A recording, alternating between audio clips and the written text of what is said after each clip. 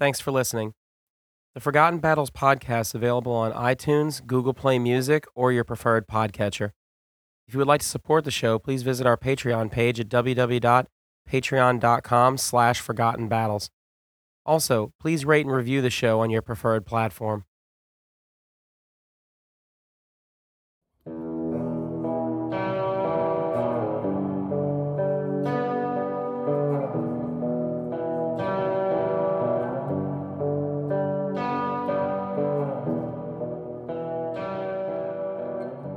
The city of Gaza was a fortified strongpoint, many miles inside of Ptolemy's border. Gaza is located across a stretch of desert that only ends at the city of Pelusium in Egypt. To cross this stretch of desert with a large force going in either direction can be logistically difficult if there is opposition of some kind. Demetrius' decision to station himself at Gaza was perhaps designed partly in the hope that he would have the advantage over his foes in freshness and provisions, and that this factor would be enough to put him over the top.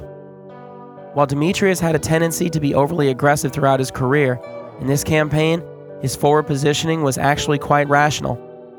Additionally, when we look at the opposing orders of battle, we will see that the flat terrain near Gaza was ideal for enabling Demetrius to best utilize his advantage in cavalry.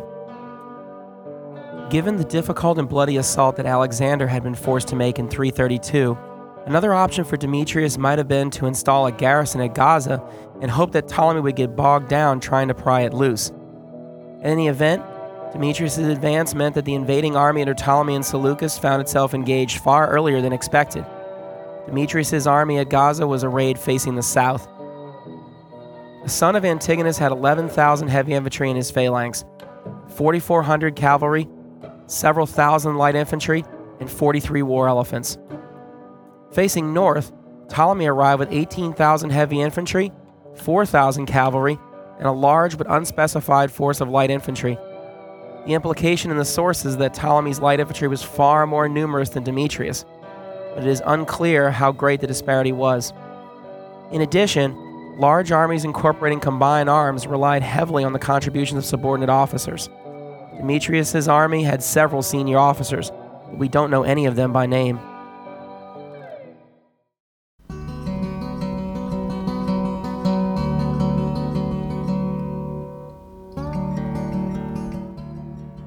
On Ptolemy's side, our information is only marginally better, but we know that Seleucus was present and served alongside Ptolemy on the right flank. Each commander had what he believed to be a distinct advantage.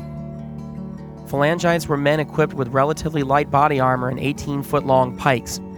The forward momentum of the phalanx was quite formidable and had typically been utilized to pin down enemies so that the cavalry could deliver a death blow in the time of Philip and Alexander.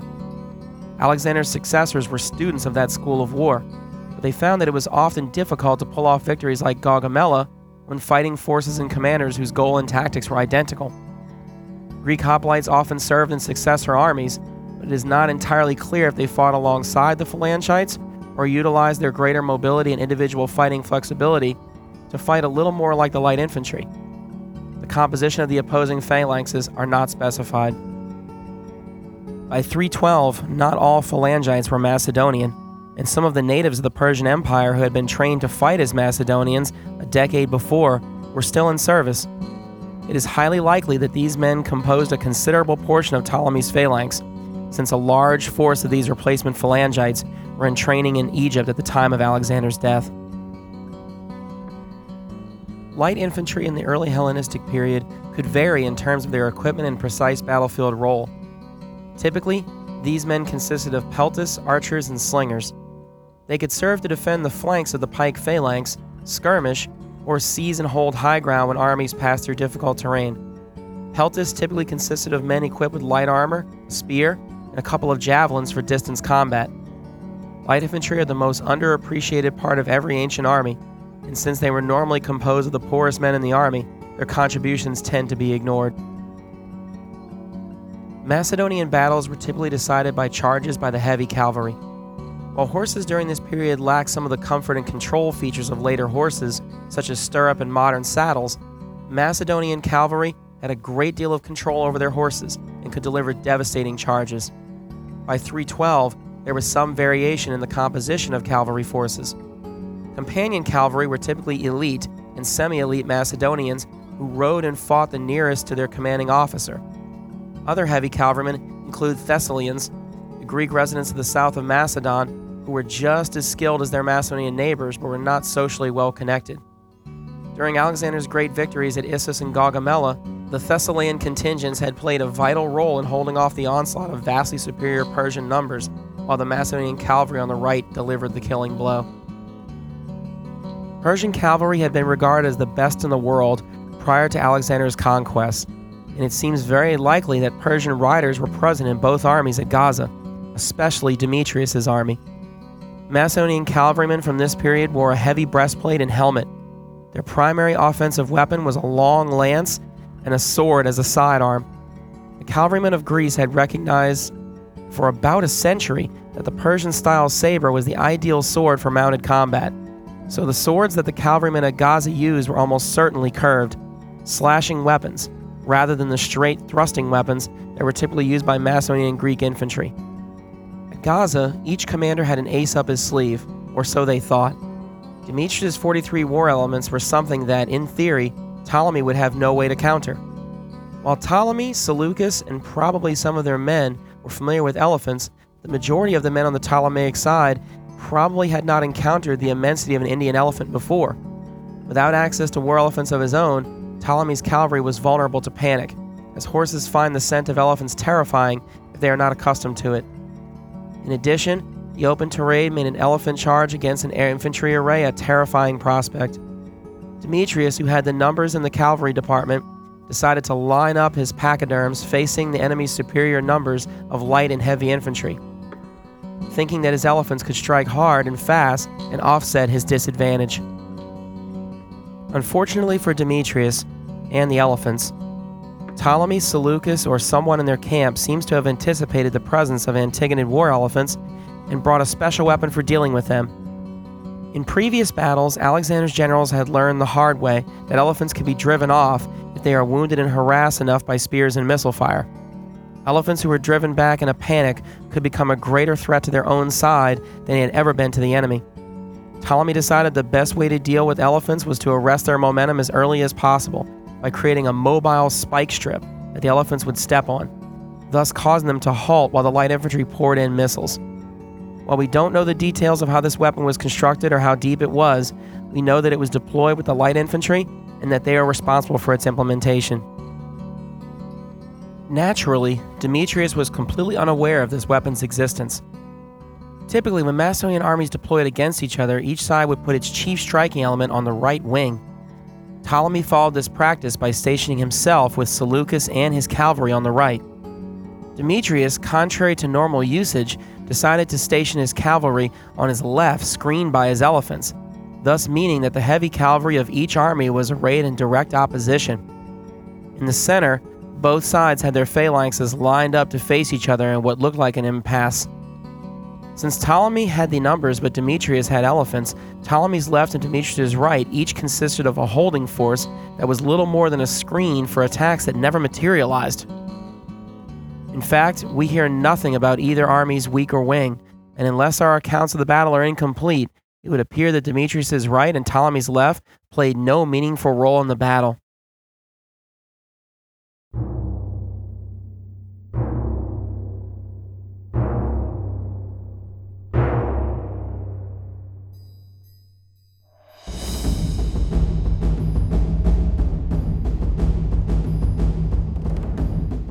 Early in the day, the skirmishers of both sides exchanged javelins and arrows all morning. Neither Ptolemy nor Demetrius was willing to initiate a primary attack. Ptolemy because his secret weapon was defensive, and Demetrius because his center was so heavily outnumbered. In the afternoon, Demetrius decided that to defeat Ptolemy's superior force, he would need to seize the initiative and rout Ptolemy's right. Accordingly, he initiated battle. Demetrius advanced around his elephant screen at a trot, with the lighter elements leading the way. Ptolemy sent forward his light cavalry to disrupt this maneuver and keep Demetrius off balance and out of formation. Unexpectedly, Demetrius ordered his light advance guard to charge the enemy. His move was bold and unorthodox, as advance guards typically did not charge headlong. The sheer audacity of this charge, combined with support from some Tarentine javelinmen that Demetrius had sent with them routed Ptolemy's advance guard and pushed them back after a brief but hard fight. The momentum created by this light cavalry charge threatened the integrity of Ptolemy's whole mounted force, and had Demetrius been in a position to add his heavy cavalry at that moment, he would have caught Ptolemy stationary and carried the day at a stroke. However, Ptolemy was able to counterattack and throw in all of his heavy cavalry, thus reversing the situation completely. Demetrius' men were now in danger of being totally routed, so he too was forced to commit his full force in order to stabilize the situation. At this point, both commanders had lost an easy opportunity to achieve a rout. The struggle on the flank would now depend less on timing and strategy and almost entirely on the skill and valor of the men engaged. With all the horsemen of each army engaged, the battle now devolved into a mobile battle, where each squadron would swoop in to attack, exchange lance thrusts, and circle back to regroup and attack again. Macedonian warfare knew almost no cowardly or passive commanders, and we could easily imagine Demetrius, Ptolemy, and Seleucus both rallying and directing squadrons, while also exchanging blows with the enemies who came into range of their lances. The fighting dragged on with no clear winner, and no one securing an advantage. In fact, the battle was so intense that after a certain amount of time, the men had to rely on their swords and get more up close and personal because their lances had broken. Our ancient sources rarely provide details on things as minor as weapons used during any particular battle, so this implies that the battle's ferocity went far beyond what was normal for cavalry engagements.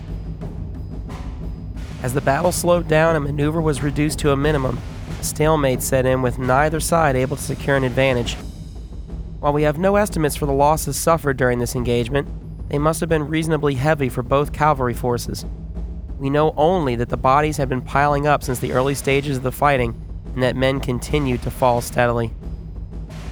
Since he was at a slight disadvantage in cavalry numbers, Ptolemy was quite content to let the stalemate continue and leave the onus for action on his young adversary.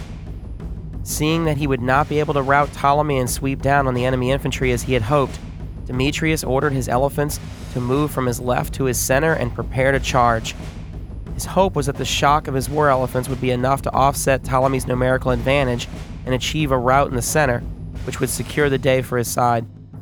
Demetrius issued an order to his elephant handlers to smash through the center and then roll around Ptolemy's right flank to end the intense cavalry contest. While the horsemen on the flank continued to slug it out, Demetrius' elephants advanced towards Ptolemy's center. The centers of the two armies, aside from exchanging missile fire, had made no major moves, and the heavy infantry of both sides were fresh. As the elephants advanced, Demetrius' officers decided to aim the elephant assault at the portion of the enemy line held by the light infantry, thinking that this would be easier to penetrate than the hedgerow of pikes presented by the heavily armed phalangites. This, of course, is exactly what Ptolemy had hoped they would do. When the elephants hit the spike strip, they must have reared up in agonizing pain. On cue, Ptolemy's light infantry rushed forward, raining in projectiles to both inflict more pain on the animals and to cause confusion by killing the men responsible for handling the elephants.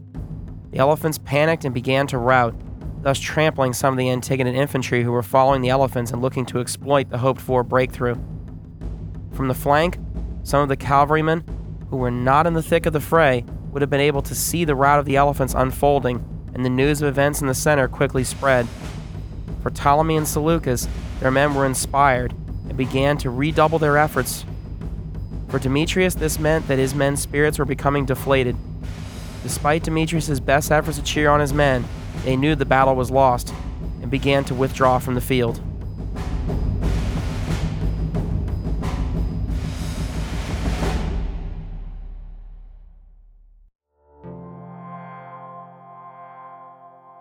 Normally, forces that were routed in ancient battles suffered the bulk of their casualties during the rout, and those casualties were far greater than those of the victorious army. However, the extremely unusual nature of the battle, where almost all of the extended fighting took place on one flank between cavalry, means that we have to rethink the casualty distribution for both armies. In the center, the combination of the elephants stampeding back through the Antigonid ranks and the subsequent Ptolemaic counterattack means that the typical lopsided disparity that we see with routs must have held true in the center. On Demetrius' left and Ptolemy's right, however, there is no reason to think that either side suffered any more or less than the other. Many routes led to massive losses because cavalry would ride down infantrymen with their lances. However, the Ptolemaic horses were mostly exhausted after having fought for a few hours, and their lances were shattered. The bulk of Demetrius' cavalry seems to have escaped in good order, although his infantry did not fare nearly as well. Demetrius dispatched some of his cavalry to Gaza itself to retrieve some of the army's baggage, but in the confusion, they were unable to shut the gates behind them, and Ptolemy's men entered before they could get away with the goods, thus allowing Ptolemy to avoid a time-consuming siege of the city of Gaza. The Battle of Gaza, like many contests in the Wars of the Successors, resulted in the surrender and realignment of a considerable body of Macedonian soldiers. 8,000 Antigonid infantry were left in the lurch by the rout of their army and forced to surrender to Ptolemy. These men re-enlisted in Ptolemy's forces, which was a considerable boon to the satrap of Egypt's fighting capacity. As Ptolemy's only major battlefield victory, Gaza stands out as his most impressive military accomplishment. Ptolemy was at the height of his power, in a position to embark on a great campaign of expansion in the wake of his great victory. Although his army had been shattered and he had failed in his mission, Demetrius kept his composure in the wake of the disaster at Gaza. Retreating north to Tripoli, he began to recruit more men while mounting small operations and issuing orders to help beleaguered and endangered garrisons as best he could. Even at this early stage, Demetrius showed unflagging resolve and the ability to recover from the kind of setback that would have broken most men. Plutarch, in his biography of Demetrius, is critical of the man's character and excessive love of pleasure, but he admired his ability to take even the greatest defeats and setbacks in stride. The primary victor at Gaza was Ptolemy, and he was the first to collect his rewards. Taking his victorious army in tow, Ptolemy captured Tyre and Sidon and worked to consolidate his position in the region. After concluding those operations, Ptolemy approved of Seleucus' plans to reclaim Babylonia and gave him a small force to accomplish this task. Leaving a subordinate in charge of his field army, Ptolemy returned to Egypt, probably intending to go back to Syria later to make further gains. Gaza and its immediate aftermath marked the beginning of a long and complex relationship between Ptolemy and Demetrius. Ptolemy demonstrated his generosity by sending Demetrius' friends and personal effects, along with other gifts, to Tripoli, and expressed his praise for Demetrius' bravery in battle. Plutarch tells us that Demetrius was moved by Ptolemy's conduct and resolved to achieve military success so that he could prove himself to be as generous victor as Ptolemy. The friendly rivalry between Ptolemy and Demetrius would turn to enmity in 306, when Demetrius won an overwhelming victory over Ptolemy at Salamis. Ptolemy would show himself to be bitter and vengeful towards Demetrius after the latter's great defeat at Ipsus in 301. It appears that the two men remained on bad terms for the rest of their respective lives. News of the disaster at Gaza reached Antigonus in Asia Minor and made him completely rethink his strategy. With Syria and all of its eastern satrapies now exposed, Antigonus immediately understood the danger that was now facing his empire. Returning to the east with his main army, he intended to assume personal command in Syria and settle accounts with Ptolemy, whom Antigonus accused of having done nothing more impressive than defeating a mere boy. When Demetrius petitioned his father to allow him to remain in command and redeem himself, Antigonus relented. Demetrius was able to wipe away the stain of his defeat at Gaza by heavily defeating Ptolemy's subordinate Siles, leading to the capture of 7,000 men and the reclamation of most of the territory that Ptolemy had gained at Gaza. Seleucus invaded Babylonia in 312 with just 800 infantry and 200 cavalry. His invasion gained steam, and he was able to raise more troops and seize Babylon, whose satrap had fallen in battle at Gaza. As Seleucus continued to gain steam in his old home territory, he quickly became the most serious threat to Antigonus and Demetrius. Accordingly, Antigonus the One-Eyed agreed to a status quo peace agreement with Ptolemy, Cassander, and Lysimachus. Ptolemy and Cassander had treated with Antigonus before about ending the war, and both of them felt that ending the war was the key to their continued survival. The successors, being as vicious and cutthroat as they were, presumably never lost a night's sleep over abandoning Seleucus at the tender mercies of Antigonus. The peace which ended the Third War of the Successors was the most fraudulent of all the peace agreements during the age of the successors. Antigonus and Seleucus remained at war with one another for another 3 years in the so-called Babylonian War. Unfortunately, we have very little information from our sources about this conflict. It seems safe to say that Antigonus was heavily favored to win this war, as he was vastly superior in terms of resources and military assets. When the Babylonian War ended in 308, however, Antigonus recognized Seleucus' independence, and Seleucus was in control of not only all of Babylonia, but all of the eastern satrapies stretching east to the Indus River. From this power base, Seleucus would come close to reuniting all of Alexander's old empire in 281 BC. The Seleucid Empire itself would officially last until 63 BC. While Seleucus chose to date his empire's start in 312 to correspond with his return to Babylon, an argument could be made that the Battle of Gaza, fought in the early spring of that same year, was the real time and place and birth of the Seleucid Empire.